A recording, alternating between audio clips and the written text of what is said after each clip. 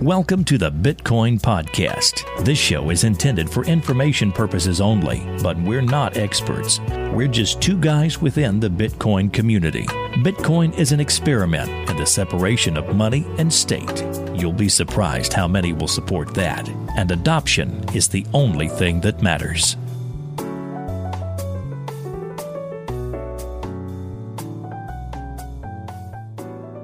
Hey everybody, welcome to the Bitcoin Podcast, episode number 70. We are a week away from the halvening. I'm your first host, Cello. And I'm host number 2, D. Host number 3, Corey. You doing that? That's our new thing that we do. How's it going, guys? Yeah. Yeah. It's going pretty good, man. It's going really good. Just sitting here a week away from this moon rocket launch, which I hope is not as anticlimactic as the Litecoin happening, because I felt like, it was just... Remember when we went to go see that first awful Hulk movie? I do remember. And we sat there and waited an hour and a half for Bruce Banner to turn into the Hulk. And then the fucking movie theater broke right before he turned into the Hulk. Yep. That's what watching the Litecoin happening was like. It was like, oh, here comes the whole reason. The whole reason I'm here to see this movie is to see the Incredible Hulk transformation. Yes. And then nothing happens. Wah, wah. And you're like, what? That was stupid. So I hope it's not like the Litecoin happening. But I also don't want it to get like too bananas. But I'm really excited, man. We're going down. It's not like I should be too excited because I'm not a miner or anything. Mm-hmm. But I'm excited to see what this kind of predictability of supply. I don't know the big fancy words I'm trying to put together, but we now know, that how many Bitcoin are going to be entering the circulation, and it's interesting to see what this is going to do to the price and the economics of things. So, well, let's plug our sponsor and talk about it a little bit. Cool. So this episode, just like all the other episodes, were brought to you by escrowmybits.com. Mm-hmm. Let me tell you a little bit about them. Okay. It's fast and super easy, and it only takes 3 steps. 3? All you have to do is register and deposit that Bitcoin, and then the seller will ship the item. The buyer will check the goods, and then that is when the funds get released. And they also offer Bitcoin escrow with a locked exchange rate. They charge a small flat escrow fee of 1% on all transactions, and they even offer you the ability to split the fee with the other party. Escrow My Bits was created to solve all the problems wrong with the type of escrow services currently around. And we want you to use them. So start the escrow process, go to their website, and make sure you sign up for their newsletter. Stay up to date on all that shit with Escrow My Bits. Escrow your bits with escrow. Escrow my bit. Escrow your shit. You need to get better. There you go. Escrow. Oh, yeah. What did you say? Also, go ahead.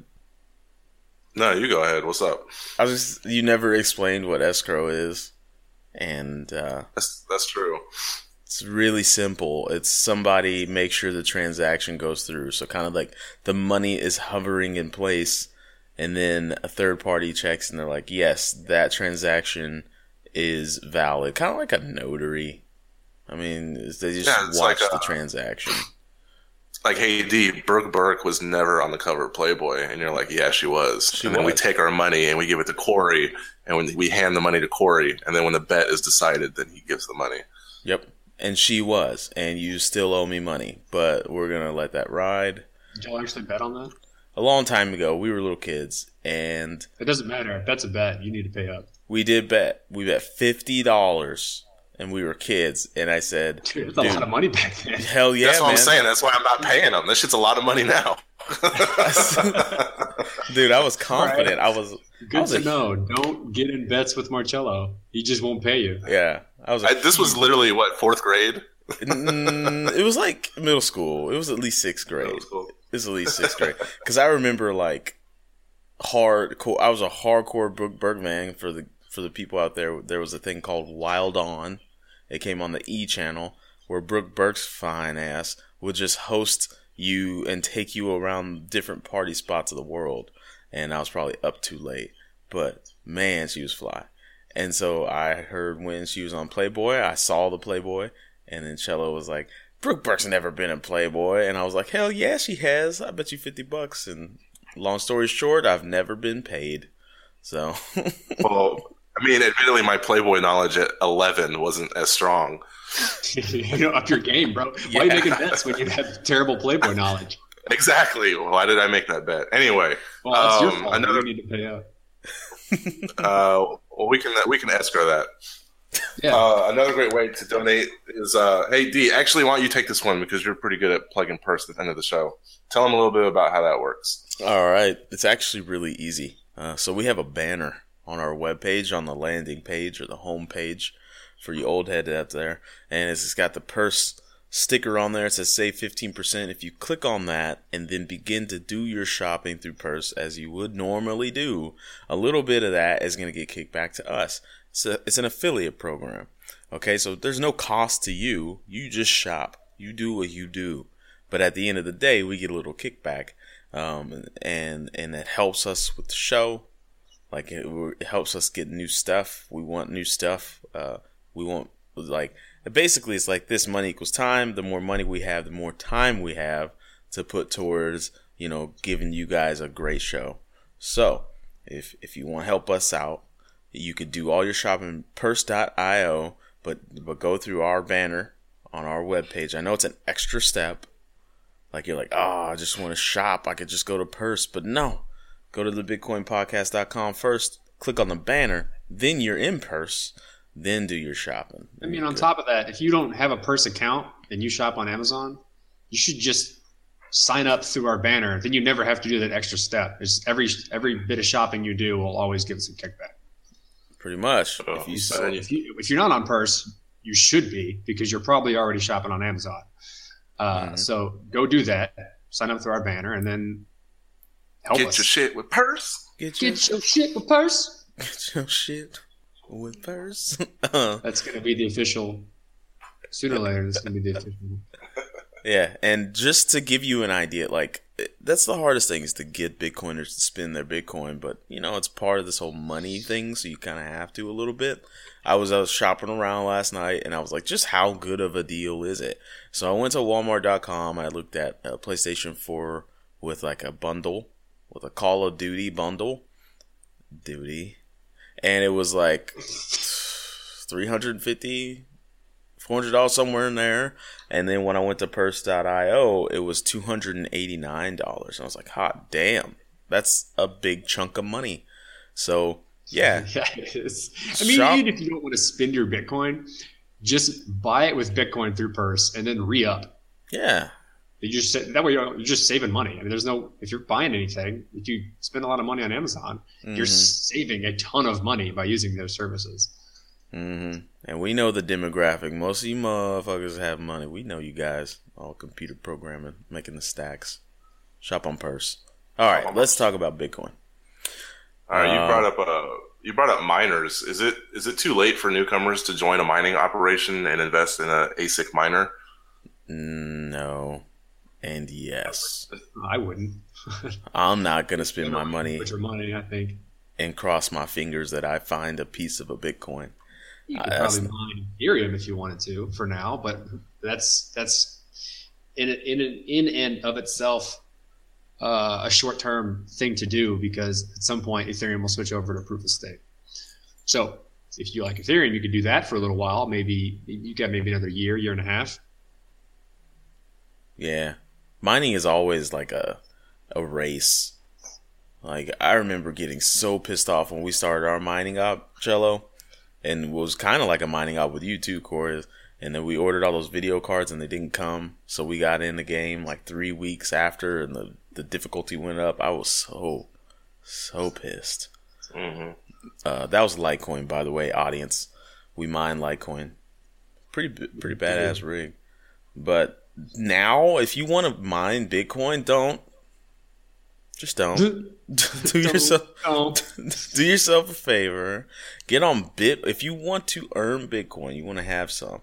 You can get paid in Bitcoin through Bitwage. Go to Bitwage and set that up. Great company. And you could just get paid in Bitcoin if you want to, or go grab a Coinbase account, or go to whatever random exchange. There's don't go to a random one. Go to like Kraken or Bitfinex, or what's the other big guy?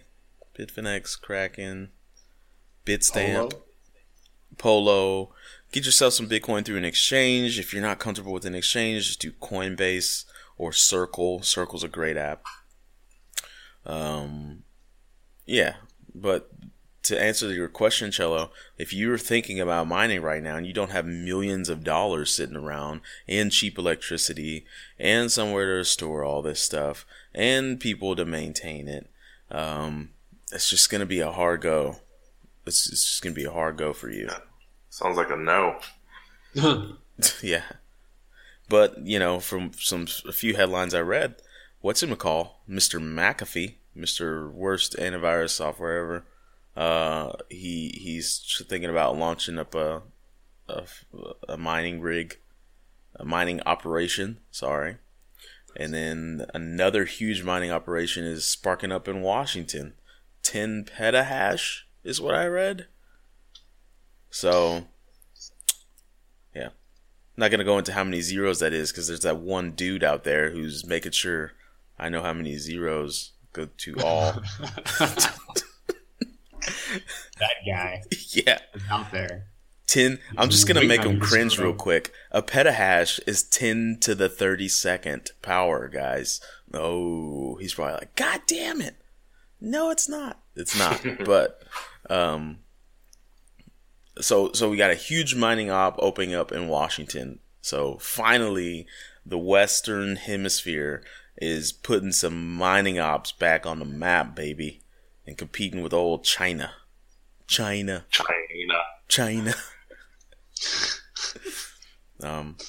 anyways, let's talk about some other stuff. You guys will talk about other things. What you got? Yeah, it's been a tough week for Ethereum, and the DAO drama is ongoing. Ethereum Core announced a wallet vulnerability a few days ago, and then I was telling Dimitri about this. Corey, there was a Japanese site that was promoting the DAO, and now if you go to their homepage, they updated it. You can go to the DAO.jp and take a look at that, and that pretty much is everything you need to know about the DAO right now. Yeah, it's not looking too good for old Ethereum right now. Corey, have you been tapped in? Not looking good. Like, do you know what the dealio is with Ethereum? It looks like right now the current thing that's happening is all of the different Ethereum clients, because there's like 4 or 5, I don't know exactly how many, it's like miner clients you can use, and based on the different languages that they're built with, they're all under development to implement a hard fork and create it's like a standardization of how the hard fork is going to work. So I guess a specification or spec. And until that's essentially completely done, and the source code that will replace the original DAO's source code has yet to be written yet either. So once that happens, then we'll know a lot more. But essentially, everyone is implementing a lot of the preliminary hard fork codes to kind of prepare for this source code change, and discussion around that's happening, but not too much though. And then you have a lot of varying degrees of arguments, which are not incredibly emotional. They're quite rational arguments on why people feel they should or should not fork. I personally am on the fork side. You all know, if you've listened to the show, that we have DAO tokens, so that definitely plays a role in our I guess decision. I got a gaggle of them. Overall, it's not too much of a role in our decision, I don't think. No, not really, because we don't have that many. I mean, we have. I think I have a good amount for myself. What I consider percentage-wise of your total investment, it's not a huge chunk of what we invest in cryptocurrencies. It's more along the lines of like enough to play around with and to see how if it would have been a good investment, and it would have given us a little bit of money, but not like, oh shit, we're money now. Yeah, I don't think any. I think Bitcoin would have to go to the moon for me to be like, oh shit, I'm a money buckets man. Like even if it just goes up like to $1,000, I'll be great. I'll be set, but nothing ridiculous. We're not getting rich. Let's put it that way. Like, definitely not getting Bitcoin are not going to make us rich. Definitely not. So, but nevertheless, talking about an opportunity for banks. I don't know if you guys read this or not, but Citibank, you guys know it's got the little CITI with the little red like art over the T. Yeah, those guys, big bank. They had an article that came through CoinDesk, and it said that they've claimed that Bitcoin is an opportunity for banks and not a threat, which is something that we know, obviously. But in a 56-page report, you can find quotes like, the power behind an open network like Bitcoin is the possibility of incorporating it with other technologies to bring about true innovation, such as applications that support the Internet of Things, ergo, machine-to-machine payments. So basically what, because I read a good amount of that report, but not all 56 pages, because fucking hell. But what I can gather from the report is that like the banking industry is totally content with the way they run things now, which is, that's basic. Like, if it ain't broken, don't fix it. And for right now, for them, it ain't broken when it comes to payments and things of that nature. But what it seems like they're leaning towards is Bitcoin is an opportunity for them to leech off of the unbanked and the underbanked. And I mean, that sounds shitty, but it is what it is. That's the way the world works. I mean, people make businesses to make money. And if you're in the business of banking, then you'll make the money in any way you know how, which will be taking advantage of people who don't quite understand finance. Yeah, you pay a premium on your ignorance. And so it looks, I think if I could put my Nostradamus hat on and look into my crystal ball, it looks as if the banking industry could be seriously consider using Bitcoin, not just blockchain technologies, because that's bullshit. And we all know that's bullshit. I think anybody in Bitcoin knows they're playing around with blockchain until they finally figure out, like, oh, I have to learn Bitcoin in order to be on an open network that everyone can see. I don't think a lot of people like to think that. I think that at least Ethereum has gained quite a bit of ground in this scenario, and I've seen some things say like currently right now, Bitcoin is by far the best blockchain in terms of standing the test of time and having a network effect. Ethereum has shown quite a bit of promise, especially with the applications that could potentially be put forth in what's being currently built right now. But since that hasn't been done yet, but we saw $150 million go into a single application, and then it failed miserably because people don't know how to write these applications very well. But that's $150 million in like a week. Right? Ain't no chump change. It's a basketball contract. That's a lot of money, and especially in a cryptocurrency space, especially one that's considered relatively small. Now, that means that the other cryptocurrencies still have a chance in becoming the leading cryptocurrency because all of this is still young. And Bitcoin, relative to other traditional finances, is really small. So if traditional finances create something that's very, very close and then gets ridiculously massively adopted, it's going to overtake everything because there's so much more money in it. And so many people who don't understand this stuff will be using that. So it's still too early to see, but based on how everything works now, Bitcoin is the most secure, most stable, the biggest network effect. But who the fuck knows what's going to happen next year or this year or 5 years from now? Isn't this something that you always bring up that Andreas talks about, like the bargaining of the 5 phases of grief, which is he kind of uses to model Bitcoin disruption, and isn't like the banking industry, like the middleman, the rent sinking, etc. All the features that we can celebrate being axed from like future financial models. Like doesn't the energy cost of the main Bitcoin blockchain, isn't that going to be irrelevant when we have the Lightning Network, right? So are they talking to people who don't know what's going on here? Who's they? The banks? Citibank. Yeah, not to mention that even if what they're saying is true, it fails to consider like energy production and distribution. I think it's, kind of irrelevant. Like they've been promising, internet is the opportunity for banks, not a threat. Let's build something with it, and history will repeat itself. Mm-hmm. Yeah, you see it just like that, like how first banks shunned the internet, and then they were like, "Oh, we kind of got to use it," and now they're using it, and now it's going to be the same. I mean, we've said this a lot, and there's a lot of reoccurring themes, a lot of reoccurring happenstance with Bitcoin and the onset of Bitcoin and the onset of the internet. But we'll see. Like Corey says, like there's no telling. But I mean, in my opinion, I would want these agencies to use the public Bitcoin blockchain because it's the best. And after these upgrades, it's going to be nasticus good. After the upgrades, we'll see how well it implements smart contracts.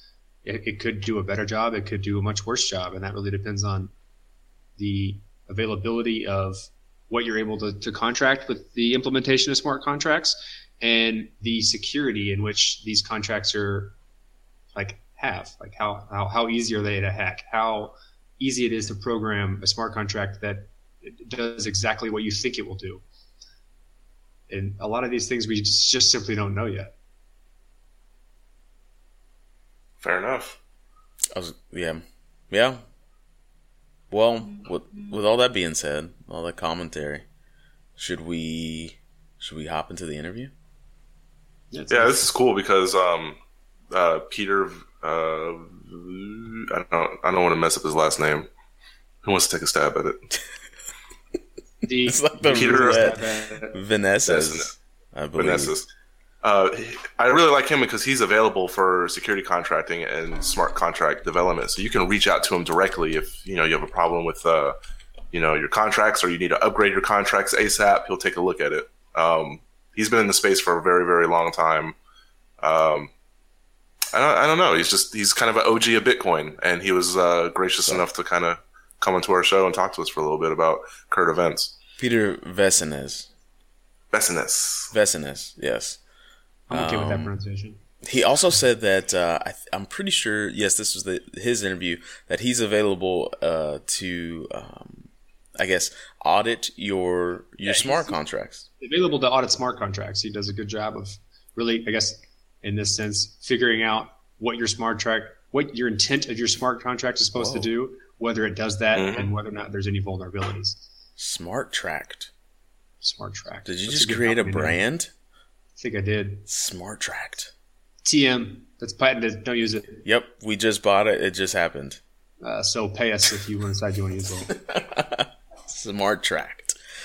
Yeah, doing auto work on smart contracts. So if you write a smart contract, send it over to him, probably with some money, and then he'll audit it for you. Yeah, and then I'm sure there's a rate associated with that. Yeah. He's not probably just, nobody does anything. There's no such thing as a free lunch. Okay. I learned that in senior economics class. Nevertheless, let's get into the interview. Here it is. It's a good one. Felt good. All right. So I guess first things first, let's talk about what is on everyone's mind, and that's the DAO. And so you think the best thing to do would be to soft fork and shut down and return the funds and start over. But could you elaborate a bit on why and how this is the best approach, since most people are clamoring for a hard fork fix for the DAO situation? Yeah, I think I wouldn't disagree with the hard fork. I think the hard fork, if you've only got one shot, you should hard fork. If you've only got one shot with miners, and I think probably you do only have one shot with them. And so, I would personally say, I detailed this proposal for a refund contract, a couple days ago. I would make a refund contract that the community agrees is fair. And, I would ask for the hard fork to fund it and to defund everything having to do with the DAO, and all the DAO token holders could be made whole, and that's that. I think that that's the simplest solution.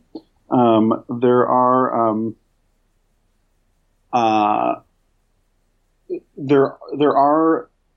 attacks on the DAO attacker that have a shot at getting all the coins back, but they're very fussy. I mean, it's the kind of thing you shouldn't. If you're the DAO folks, if you're Left Terrace and Co., you shouldn't be ignoring the possibility of recovering these funds. But certainly a hard fork would be the easiest. So, soft fork. In some ways, a soft fork's like more socially problematic, I guess. I don't know. What do you think about that? I'd like to see all the token holders made whole in the best way possible. I was under the understanding that was a hard fork to just kind of go back in time and reset everything and then send out everyone's tokens. I thought that was the best option. And I thought soft forks were kind of risky because for what I understand from the Bitcoin world, a soft fork is just kind of like a software update, and whoever's running the old software can still be, a part of the network and participate. So you've got a lot of inconsistency and not a lot of consensus with a soft fork. And so, but I don't know the very particulars. Corey tends to be our DAO guy, and he can make it because he's in Brazil doing his thing. Magical. I mean, what's magical about a hard fork is you literally can just reach into the history and be like, this contract has no money. This contract has the money.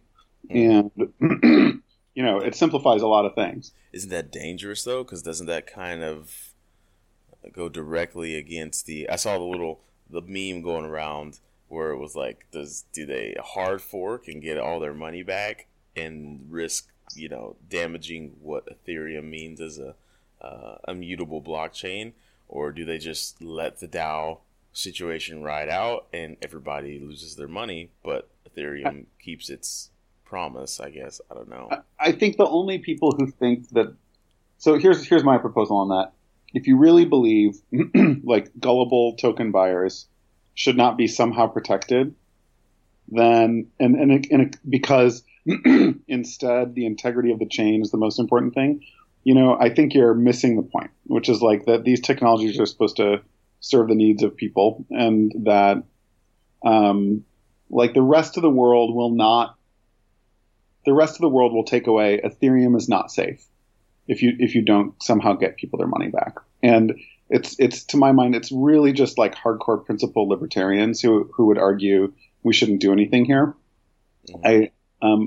Now the who we is an interesting question. I have some thoughts about that, but like fundamentally that nobody should do something is, I think, just, it's not a very humanist perspective. It doesn't, like the humans that still to come that might interact with the Ethereum blockchain and make it really valuable are not as likely to come if they know that like everybody was like, great, let's just burn this down because, I like my code. And in fact, like you're not even changing anything, even a hard fork. You're not changing anything.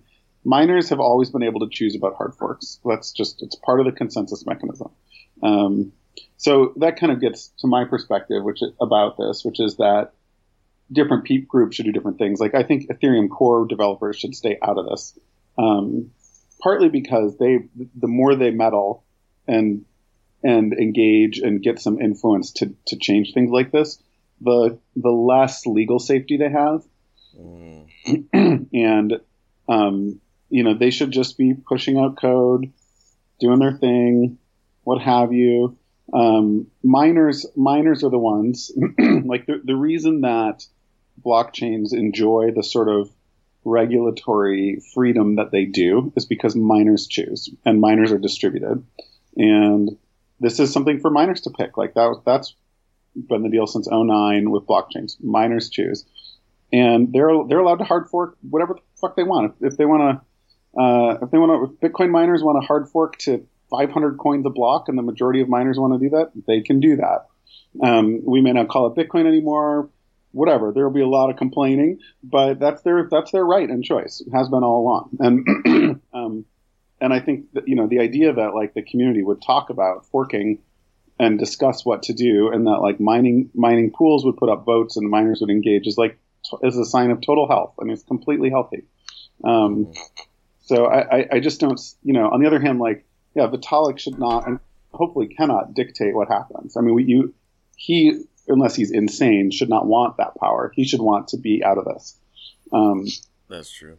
Sometimes people try to thrust him in there, though. I've seen a lot of that. Yeah, and that's where Vitalik needs a good lawyer and good advice, just to be like, I'm sorry, you know what, this is regrettable. Ethereum will be implementing some extra help for developers to stay safe in future versions of the virtual machine. And, we've always had a consensus mechanism for things like this. And I hope that everybody votes their conscience, or whatever. And like, you know what I'm saying? Like, that's really all he should say. Well, Vitalik, if you're listening, I'm no lawyer, but I've been around the block. I could definitely give you advice. No, I'm kidding. So when it comes to situations just like this, or, it's just such a muck up. It's bad on Ethereum. It's definitely I guess if you were a 3-year-old, you'd call it a boo-boo. But there's definitely copycats, and it's inevitable for them to be around. And when offending malicious code is in the blockchain, so public for all to deconstruct code is kind of dangerous. And when there's malicious people hanging out in there, then they'll take advantage. That's what happened. So would you be surprised to see if there's any other attacks of a similar nature on smaller contracts within the next few months? No, I wouldn't be surprised. And I think, shortly after I published it wasn't discovery. Other people had known about this at some level for decades, and certainly that it was an issue in Ethereum already. But when I published kind of my digging into it and why I was worried about it, another DAO contacted me the next day and said that they'd attacked their own contracts and saved $90,000 of customer deposits. Thank you very much. So that, it's not just a DAO thing. Any contract that's letting users engage with withdrawals in any way, you have some things to worry about. And part of the problem, there are a number of problems, but one of them is that the fundamental documentation is kind of old. It doesn't include a lot of best practices. It's a lot of work to get that documentation upgraded. Developers that are learning are not learning, they need to learn to be much more defensive in terms of how they program. Mm-hmm. Most contracts don't have an upgrade mechanism. They don't have a pause mechanism. These are just basic things we want. And not always, like, if you want to publish a smart contract that runs your assassination market, it's got to run on its own or what have you. But like for the vast majority of legal and good uses, you need upgradability. You need the ability to like, push the big red button for a little bit in case bad things are happening. And, I hope that all DAOs and other groups sort of take that to heart and kind of think through how they want to do that. Mm-hmm. So what could be a takeaway from this? I mean, this bug is a confluence of bad programming habits, isn't it? It is, but so the way I think, are you a coder? I'm not a coder. I'm a very beginning coder. Corey's a coder. Marcello codes a little bit too. I myself do all of the tutorials on Code Academy. That's what okay. So no, that's fine. So there's a couple things. Like, one is when you're learning to code, you're really just copying, right? I mean, and that's okay. That's how you learn, and you kind of learn. You start to make some small modifications and see what happens, right? So one thing you want is, if for beginning coders who, let's just be honest, probably shouldn't be publishing smart contracts that deal with more than $100. Mm-hmm. But for beginning coders, you want them to have kind of like a safe and sound framework to play with. And even if they don't understand why all this stuff that looks extraneous to them is in there, like over time, they'll leave it in because they're copying, and over time they'll come to understand some of the benefits. So that's one angle. I think at a higher level, and this is a problem for every smart contract. This is a problem for every smart contract group. Or anyone putting out a proposal or thinking about it, is that you want the language to like make it easy for developers to do the right thing, if that makes sense. Mm-hmm. and hard or awkward for it to do the wrong thing. And when developers are used to a certain way of doing things by default, you want that to be the right thing.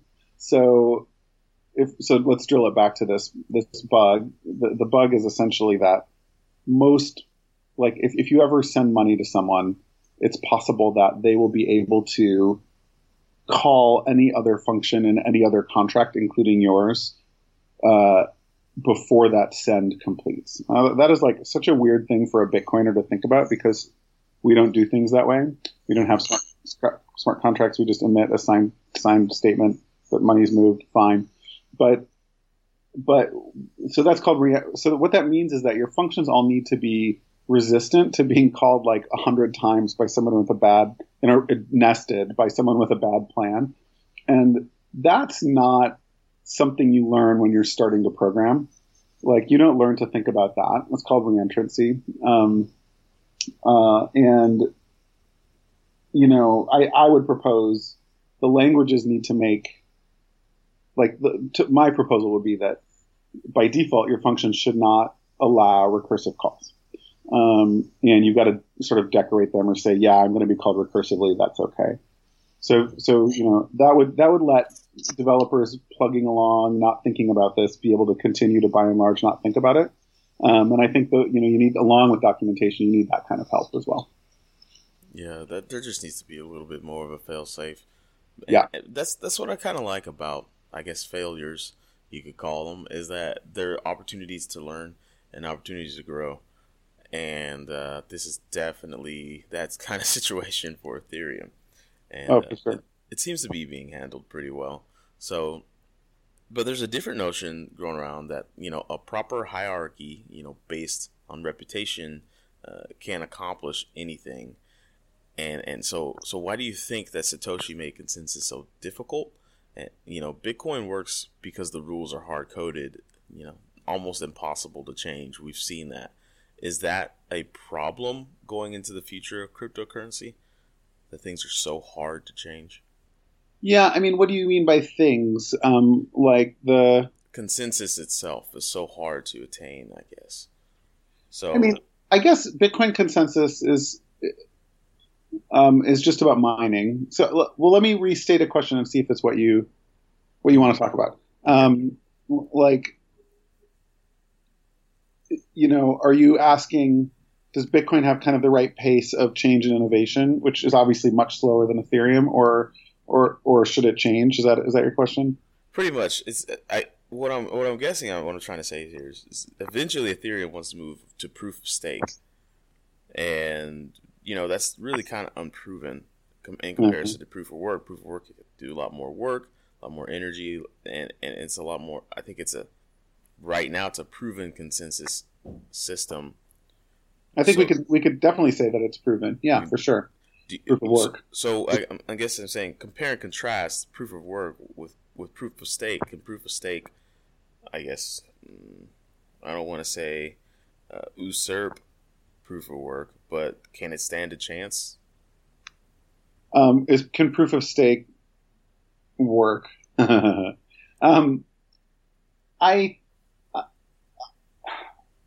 So if you could, okay, so here's what I think about this. Mining is not the best. It is better than alternatives that we have right now, right? So things that mining does really, really well is it ensures consensus. It has this really wonderful property where you can reason about the financial costs of an attack because you know about how much mining equipment costs. So far, because mining has had some returns, not Bitcoin on Bitcoin returns, but dollar on dollar returns for people. Because of that, miners, like, you have kind of like a natural propensity for miners to get in. And so the costs of subverting the network have gone way up. Like when I started in Bitcoin, it probably was like $50 or $100 to fork the blockchain. It was not expensive. And so, you want to send $20, it's okay. You just send $20. You want to send like 1,000, you got to wait a while. And, nowadays those numbers are up in the millions, right? So, and the reason for that is only that it would be very expensive to get more mining to attack. It wouldn't be worth it.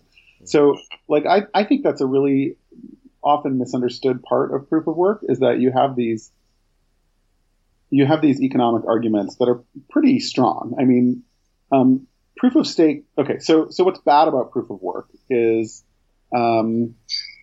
it forces a race to very small geometry, very expensive silicon projects, and that tends to centralize control of mining. Anybody who's kind of first at a new process node can do really well, and we saw that in Bitcoin from CPU to GPU to 110 nanometer ASICs to 65, and then we did the silicon industry in fast forward, where we went 110 nanometer to 28 nanometer in 13 months or something, and that's 8 to 10 years of research and development, of billions of dollars of research and development in silicon, all bloop. And now you've got I think a 16 nanometer chip project that would cost, at least to get a single part out the door, probably cost $7 to $10 million these days. So that's just money you're sinking into a big pit before you can start buying your mining equipment, right? So when we talk about is it worth subverting the blockchain, you're thinking about all those numbers, and so that's good. What I was going to say is, obviously the centralization angle on mining is there. It's not as decentralized as we would like, or as I would like at least, and it burns just a ton of energy, and that's not great. That's not green. So I think, to my mind, proof of stake's so appealing if you could solve those things. But so far I haven't seen a proposal that gets you anywhere near. So I haven't seen a proof of stake proposal that is definitely leads to more decentralization than mining, which is not very decentralized these days. And I haven't seen one that has nearly the same economic bounding benefits. I have seen some proposals that claim you, on a block by block basis, that people who stake on the consensus or on the block can't make more than they put into the block, but that's only about block rewards. So, here's a simple attack I think proof of stake mechanisms should all be resilient to. You have an online casino, and the casino does not rely on a block hash to give you random numbers, but you can mine casino transactions in or out. Okay, does that make sense? Mm-hmm. Okay, so if your proof of stake mechanism can't protect bettors from someone who staked a lot going and betting at a casino and then double spending if they don't like the results from the casino, then I don't think it's very good. I think we generally can reason about that with proof of work right now. So anyway, it's kind of a long answer. I've been trying to spend more time on proof of stake because I think if it could work, it would be great, but I'm not convinced right now. I'm not convinced. Yeah, we had one guest on the show that said it really simple. He said, if it moves to proof of stake, I don't trust any of those guys that have more stake in the network than I do. And I was like, I guess that's really simplifying it, but sometimes simple's the best. I mean, that's fundamentally, it is a question is do you really want, it seems fundamentally to be aggregating power and influence for those who have more money. And that seems like probably the wrong thing to do. I mean, if you think about it, why do we even have mining? It's because you can Sybil attack simple voting mechanism, right? Mm-hmm. That's why mining exists, because otherwise you could, D could be 500 people being yeah, that transaction's fine. So it would be great if every participant, however we define that, mm-hmm. gets a one vote. If it were the Senate, not the House. Mm-hmm. But I don't think people know how to do that right now. Well, we'll see how it grows. I know that's what Ethereum wants to move to, but to keep it economical, because you did notice some economic traits, and it's almost impossible to talk about cryptocurrency and not get in that area. Are you still in favor that volatility is a worse evil than being deflationary? I mean, most government economists or fiat-based economists wish an inflationary currency, could be built using blockchain technology. Do you still think there's a place in the world for deflationary value systems? I mean, even Bitcoin's not really deflationary. It just inflates very slowly. Yeah, super slow. Sometimes. And less quickly over time. I think I'm not a guest of yours that's going to have a lot of useful opinions on this. I think I will say that shoot from the cuff then. Give us your gut response. Gotta get in the swing of things with the Bitcoin podcast. We're ready. So the thing is this, probably the reason, Bitcoin probably got uptake because of its get in early pitch. I think that's almost certain. There's nothing stopping anyone from having a blockchain with a different issuance mechanism. So if that's good somehow for the world, I don't know why we wouldn't see such a thing. I think, one of the things libertarians object to is say there's something that macroeconomists say is good for the world and governments enforce, but it's not good for any one individual person, right? If the, libertarians hate that. And, but on the other hand, hey, you know what? Money systems may be something where the Nash equilibrium, meaning if we all did our own thing, we all picked deflationary currencies, which, may leave grandchildren in poverty, and only the founders, the first N founders are ultra wealthy, and everybody else is like a slave because there's just no money supply in 100 years. So all the early founders love that, but that may not be best for everybody, right? So on the other hand, once all these early founders get in and have their money, they work really, really hard to maintain that situation. I will say one thing that to me is troubling about Bitcoin is there have almost never been investments in Bitcoin. There have almost never been in industry investments that paid better than holding coins.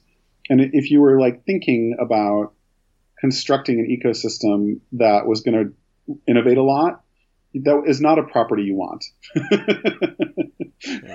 You would, and actually in the U.S. has a history about this too, around gold, getting off gold. Rockefeller, all these early guys held a lot of gold. And what's great if you're rich about holding gold in that era is if there's no good gold itself had some return because it had similar dynamics, population growth is going up more than gold supply. So, you could just sit on your money and do nothing. And, you really had to see something really juicy to get out of gold and go do it. And Bitcoin has exactly that dynamic. And large investors hated getting moved off that, hated it. They because it's so comfortable. It's so comfortable and easy.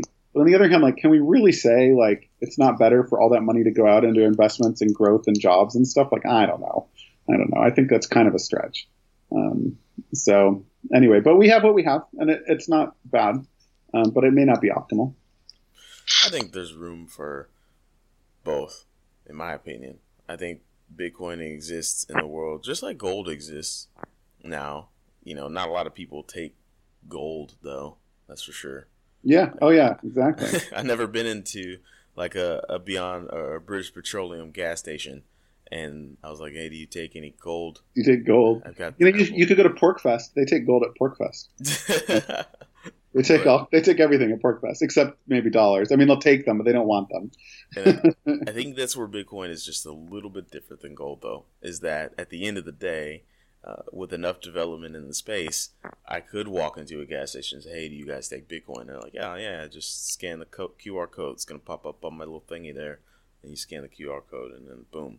So that's the little difference. The utility of Bitcoin is a little bit more versatile. but nevertheless, it is, and also, like, you do this podcast presumably for a variety of economic and financial reasons, and like you can hold Bitcoin, popularize good things about Bitcoin, and presumably reap some financial benefit for doing so. So it's not, it's a little bit of a different system than maybe a government wants, right? Yeah, definitely. Yeah. Well, we just have one last question. It tends to be our toughest question. I'm sure you'll knock it out of the ballpark, though. In 10 words or less, can you describe Ethereum? Smart contracts on a blockchain by a Toronto grad student. Am I under 10? You are. You're under 10. Good job. Yes. You knocked it out of the ballpark. You will get some sort of, I don't know, maybe a Tootsie Roll Pop or something in the mail. No, okay. I want a T-shirt. You want a T-shirt? Oh no, we got to get those T-shirts made up then. Well, thank you very much, Peter, for stopping by. It was a pleasure hearing your opinions on these things and maybe providing some clarity for our listeners who haven't understood exactly what has happened with the DAO, exactly, how proof of stake, differs from proof of work. But we were able to get a lot talked about here. D, I had such a fun time, and have me back. We'll keep digging in if you want. Awesome. I'd like to have you back when all three of us can be, because an interview with all three of us tends to be, really fun, and we can really dig in, and we all offer different opinions that we can ask questions from. No, yeah, totally. So definitely like to have an open invitation, but as of right now, thank you very much for stopping by. And, pleasure. Have a good day. Thanks, you too, D. And that was the interview with Peter Vesines. Amazing character, doing amazing things. Not a character. That makes him seem like he's not important, but you're such a little character. He's an amazing guy. No, well, very, very interesting conversation he and I had, and I hope you enjoyed that interview. We're going to move back into talking about Bitcoin things. Honestly, I feel like we've been neglecting Bitcoin, and we try to talk about it, but it's kind of like there was so much going on in Ethereum that we kind of were sucked into it, but Bitcoin's still doing its thing.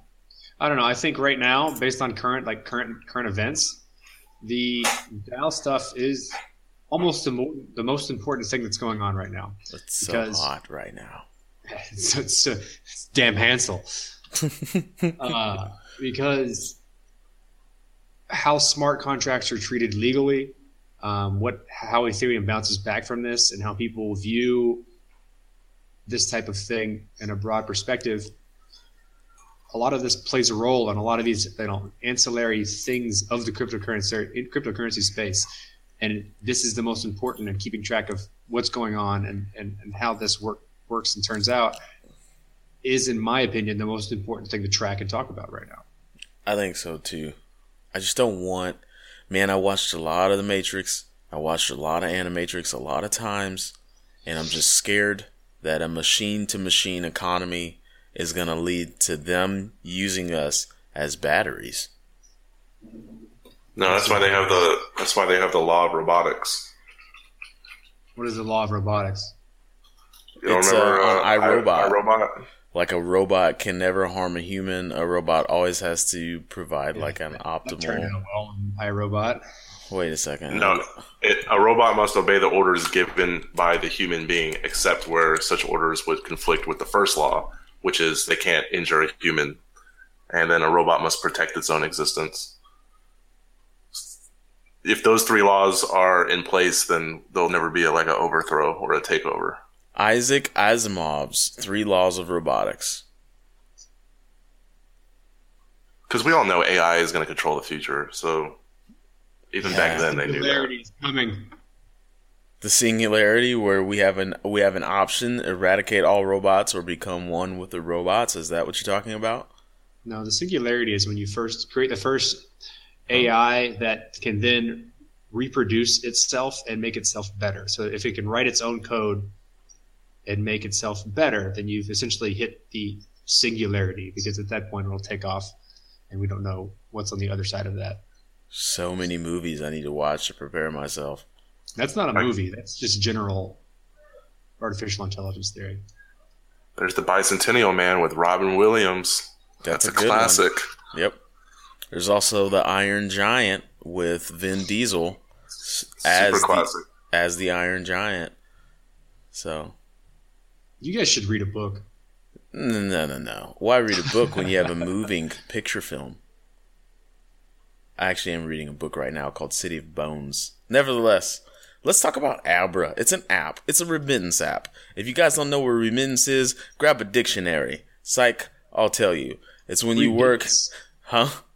Remittance. That's right. We're changing the game. The word's not remittance anymore. It's remittance. And it's when you work in a country and you send some Bitcoin to another country, most likely to your family or the mafia, because you do illegal things. Psych, I'm kidding. Maybe it's probably not the mafia. You're sending it back to your abuelita. That is grandmama, for those of you that don't know. And so you work, you get your money, then you send it overseas. That's remittance. Remittance is a big deal, obviously, because everything is being globalized. No ID is necessary and no paperwork needs to be filled out because it's peer-to-peer. So can I just take your phone and just, like, you use the restroom and I pick up your phone and be like, send $100 to Marcello? All right, so why is this different than just using Bitcoin? It is using Bitcoin. Okay, well, why don't I just use Bitcoin? Why do we need an app for this? Because, wait, what? This is an app, man. It's an app to send money overseas. So it's a wallet. Yeah. Okay. Why is Abra better than any other wallet? It's pretty. That's for one. So is Airbase. So is Coinbase. I mean, it's just I mean, obviously you can just use Bitcoin. You could have your family get a blockchain.info wallet or a Circle wallet or anything of that nature. What's the fee, though? Absolutely true. Let's sit down in here. Let's look at what the fee is. I don't know. I have to go to their website. That's going to determine a lot if people use it. I think that does it help you turn your money back into your, because okay, so I live in Brazil. People who listen to the show already know that. And yeah, I can send Bitcoin overseas. That's really, really easy. That's not a problem. That's great. Handy. The only issue that I have is that I have Brazilian reals. Mm-hmm. I want to turn that into US dollars, or I have a Brazilian bank account and I want to put that into my American bank account. How do I do that with Bitcoin? I'm going to have to make a conversion of some sort. I need to go from reals to Bitcoin, and then I need to go from Bitcoin to US dollar. Let's do this. Let's get down to the brass and tacks. So that's where the problem is. That's where all of the problem is. Let's get down to the peas and carrots, the black-eyed peas, gentlemen. All right, let's get down to the kale, sauteed kale. Fees. I'm on the fees page. Abra's peer-to-peer model cuts out a lot of the middlemen, not all, but a lot of them, that many other payment systems have to use. So sending money with Abra doesn't cost a lot. Sometimes it's completely free. So they're 100% transparent about their fees. So let's see this fee structure real quick. Adding funds. Adding funds via bank account is free. When you add funds using cash at an Abra teller, the teller charges a small service fee. Tellers set their own fees, which are visible within the Abra app. So you always know how much you're going to pay. Oh, so they're kind of like Ubering. That's sneaky, because I do know that if you are an Abra teller, like an Uber driver, then you can set your own fees. So essentially, it's making people become banks. Yeah, and so like say if everyone, this requires everyone in your country to also use Abra and accept the crypto or like the local fiat, right? Mm-hmm. So here's an example is, say I want to send money to America and I want to turn my reals to US dollars. I need to deposit money in reals to the Bitcoin on my Abra app and then send it to someone else, some other account, some other Abra account in US. Mm-hmm. They receive that money and then they just go to a Abra teller which then gets in US dollars. I don't know how that person. That's going to have to be a competitive fee between the tellers, though. Because if you know Johnny down the street's fees are like 25%, you're like, fuck you, Johnny. You already have a nice car. And then you know Sally over down the street has like a 1% fee. Then you're definitely going to go to Sally. And then Johnny's going to bring his percent down because he's like, I'm not missing out on all that cold hard cash. They're going to have to beat the exchanges and like people like Coinbase. Yeah, man. It's more. It introduces more competition into the system. But from what I read, adding funds via a bank account is free. Adding funds via a teller is a fee dependent upon the teller. So if you got a bank account, that's free. Okay, but then you have to take the Bitcoin and put it into the currency that you want. Yep. And okay, that's not free. That's not never free. Going to be free. That's the teller. Or you could just tell the store to take Bitcoin and say, stop fucking around. At some point, you won't need to do this. But there's more fees. You're just going to use Bitcoin. Should we go? Let's go into the other fees. Okay. That's adding funds. Here's sending. There's no fee to send ever, no matter where. So if you got $500 in your Abra wallet, you can send it all to one person or send $50 each to 10 people. It's your money. We want you to send it to whomever you like without worrying about minimum sending limits. I'm obviously reading this off their webpage, but. And then we have foreign exchange. When you send money from one currency to another, we'll set the foreign exchange rate. Our rates are the best in the boo. Sorry, Abra. Our rates are the best in the business and are clearly visible to you before you send money.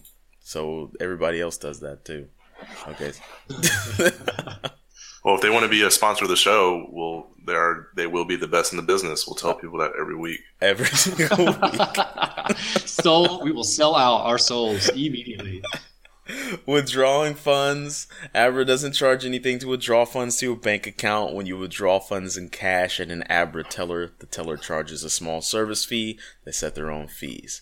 Okay, so it is a like little twist. I guess they're trying to Uber things a little bit by letting individuals be tellers and kind of like banks, but that's gonna have to go really smoothly if they want that to play out well, I think.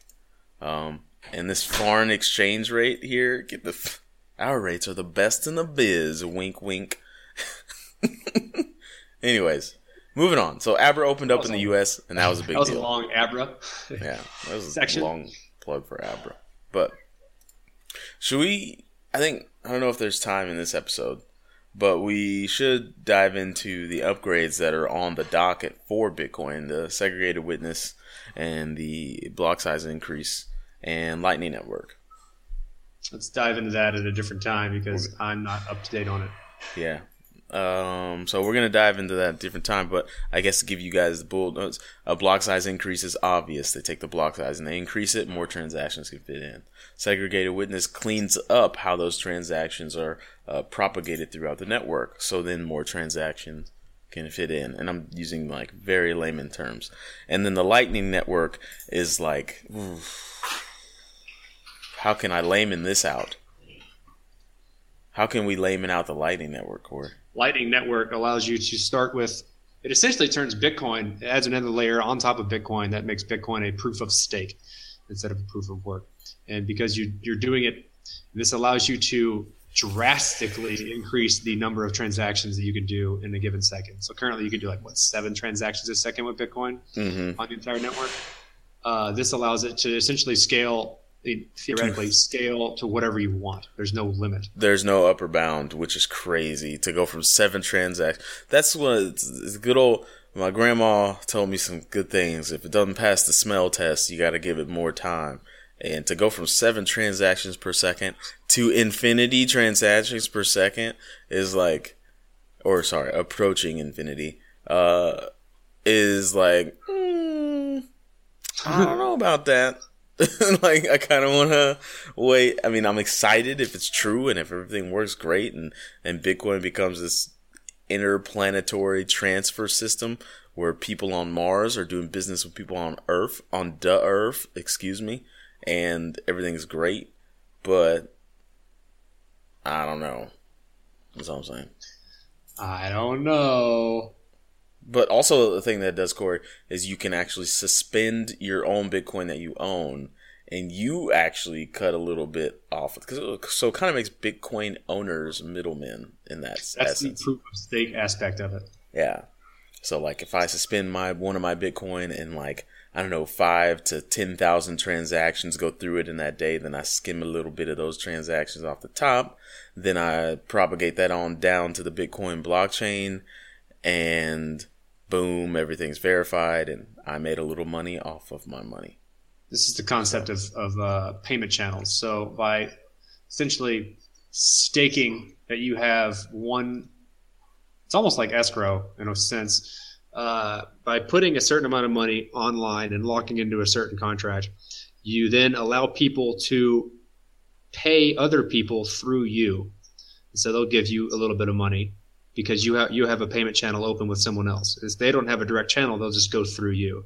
And in the process of going through you, you take a tiny fraction off the top of that. So you get paid for essentially putting your money and allowing people to go through you. This is a very general, high-level overview of what this is, but that's the general idea of how all this is. And so the more people who have money put up to allow others to go through them, they can essentially become network hubs of payment channels. So you can just go through this one person or two people or three people to get to the payment you want to get to.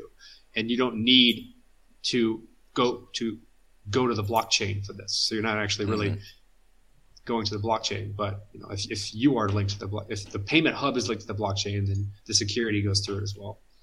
I think it'd be cool if like different channels become like main channels with like sub channels. So, if it were in the US, you could use like the North channel, the South channel, the Northeast, Northwest channel. The transactions, it's like a proven payment channel. That's what I imagine. That's what I envision in my brains. But nevertheless, yeah, I don't know about that. No, you just think there's gonna be lots of little tiny ones. Well, tiny, not so much. There will be central hubs of people who have a ton of Bitcoin. There's a lot of big holders, and there's no reason they shouldn't. If they're just holding, there's no reason why they shouldn't become a payment channel. Yeah, true that.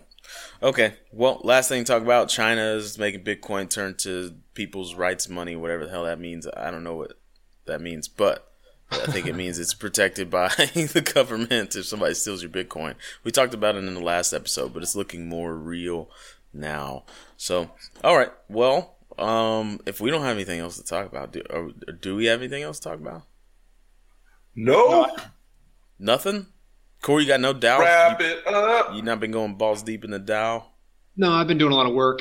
We have for those who don't scour our website regularly, we've put up a statistics page under our resources and news, resources and info tab on the main page. You can go look at how we've grown since we've started, where our downloaders are coming from across the globe. We get about 54% of our listeners are from the United States. The rest is spread out across the globe. So, hell yeah, Australia, you're really coming in, aren't you? So you can tell, you can see where your country stands amongst the rest of us. For those who are listening, you can see how our downloads have grown over the past. We're doing really good, and this growth keeps coming. So thanks, guys, for listening. Yeah, we really appreciate it. Also, it's a little bit wonky on the page, but you have to, if you're on a desktop, you have to hover your mouse over resources and info, and then you'll see Q&A and statistics pop down. Okay, if you click on resources, That's not wonky. That's a drop-down menu. Yeah, but if you click on resources and info and you get on the resources and info page, there's nowhere else to click to get to Q&A and statistics. We'll talk about this later and make it nice. Yeah, that's a design thing. Fun. We'll talk about that later. But it's on the webpage. Hover over resources and info, and then we've got statistics there, and you can look at it. And it's really cool to see how we've grown, where we're going, like Corey said. So, and we also have a news page, which is badass. Yeah, I like our news page. Yeah, man, it's cool. We're gonna add more feeds on there too. Huh? I actually prefer it over Reddit. Yeah, me too. It's Reddit is such a just where my money? Well, it's my transaction stuck because I don't know how to fucking add a fee. Brr. And just like so much bitchy whining. The block size. Brr. Oh. And a lot of Andreas ball washing goes on, which I was guilty of at one point. Nevertheless, BitcoinPodcast.com, that's our webpage. Go to it. We have a newsletter. Sign up for it. We have a Twitter. Tweet it at the BTC Podcast. We also do other things. We have a blog on Medium where Corey writes amazing articles and really breaks down really technical aspects of the DAO so far. And I think he's a smart guy. Yes, that is true. Corey is smart. You'll never hear anybody say he's dumb. Except for maybe himself. Except for maybe maybe you and Aaron call you dumb. I do dumb things, but I'm not dumb. Yep. Also, I write little fluff micro blogs from time to time, just on like, I don't know what you call them, but it's nothing technical. It's just little writing, little musings on the Bitcoin, on Bitcoin. Social Bitcoin. Aspects of Bitcoin. Yeah, stuff like that. Nothing heavy. What else do we do? Facebook. Yeah, we're on Facebook. Just search for the Bitcoin Podcast on Facebook. You'll see us. You'll see our faces, and then you can like the page, and then the stuff that we do will start showing up on your news feed. And we're not spammy at all. So, when we do show up on your news feed, you better click that shit because it's important. All right, so anything else? Did I leave anything off? Nah. I did leave the affiliate program. The affiliate program. We already talked about that. Okay, cool. Yeah, that's right. Okay, guys. Does anybody want to say it or? Happy 4th of July, everybody. Yeah, for us in the States here, we celebrate our independence from the British. Original Brexit. Yep. We're OGs in the Brexit game. Okay, nevertheless, play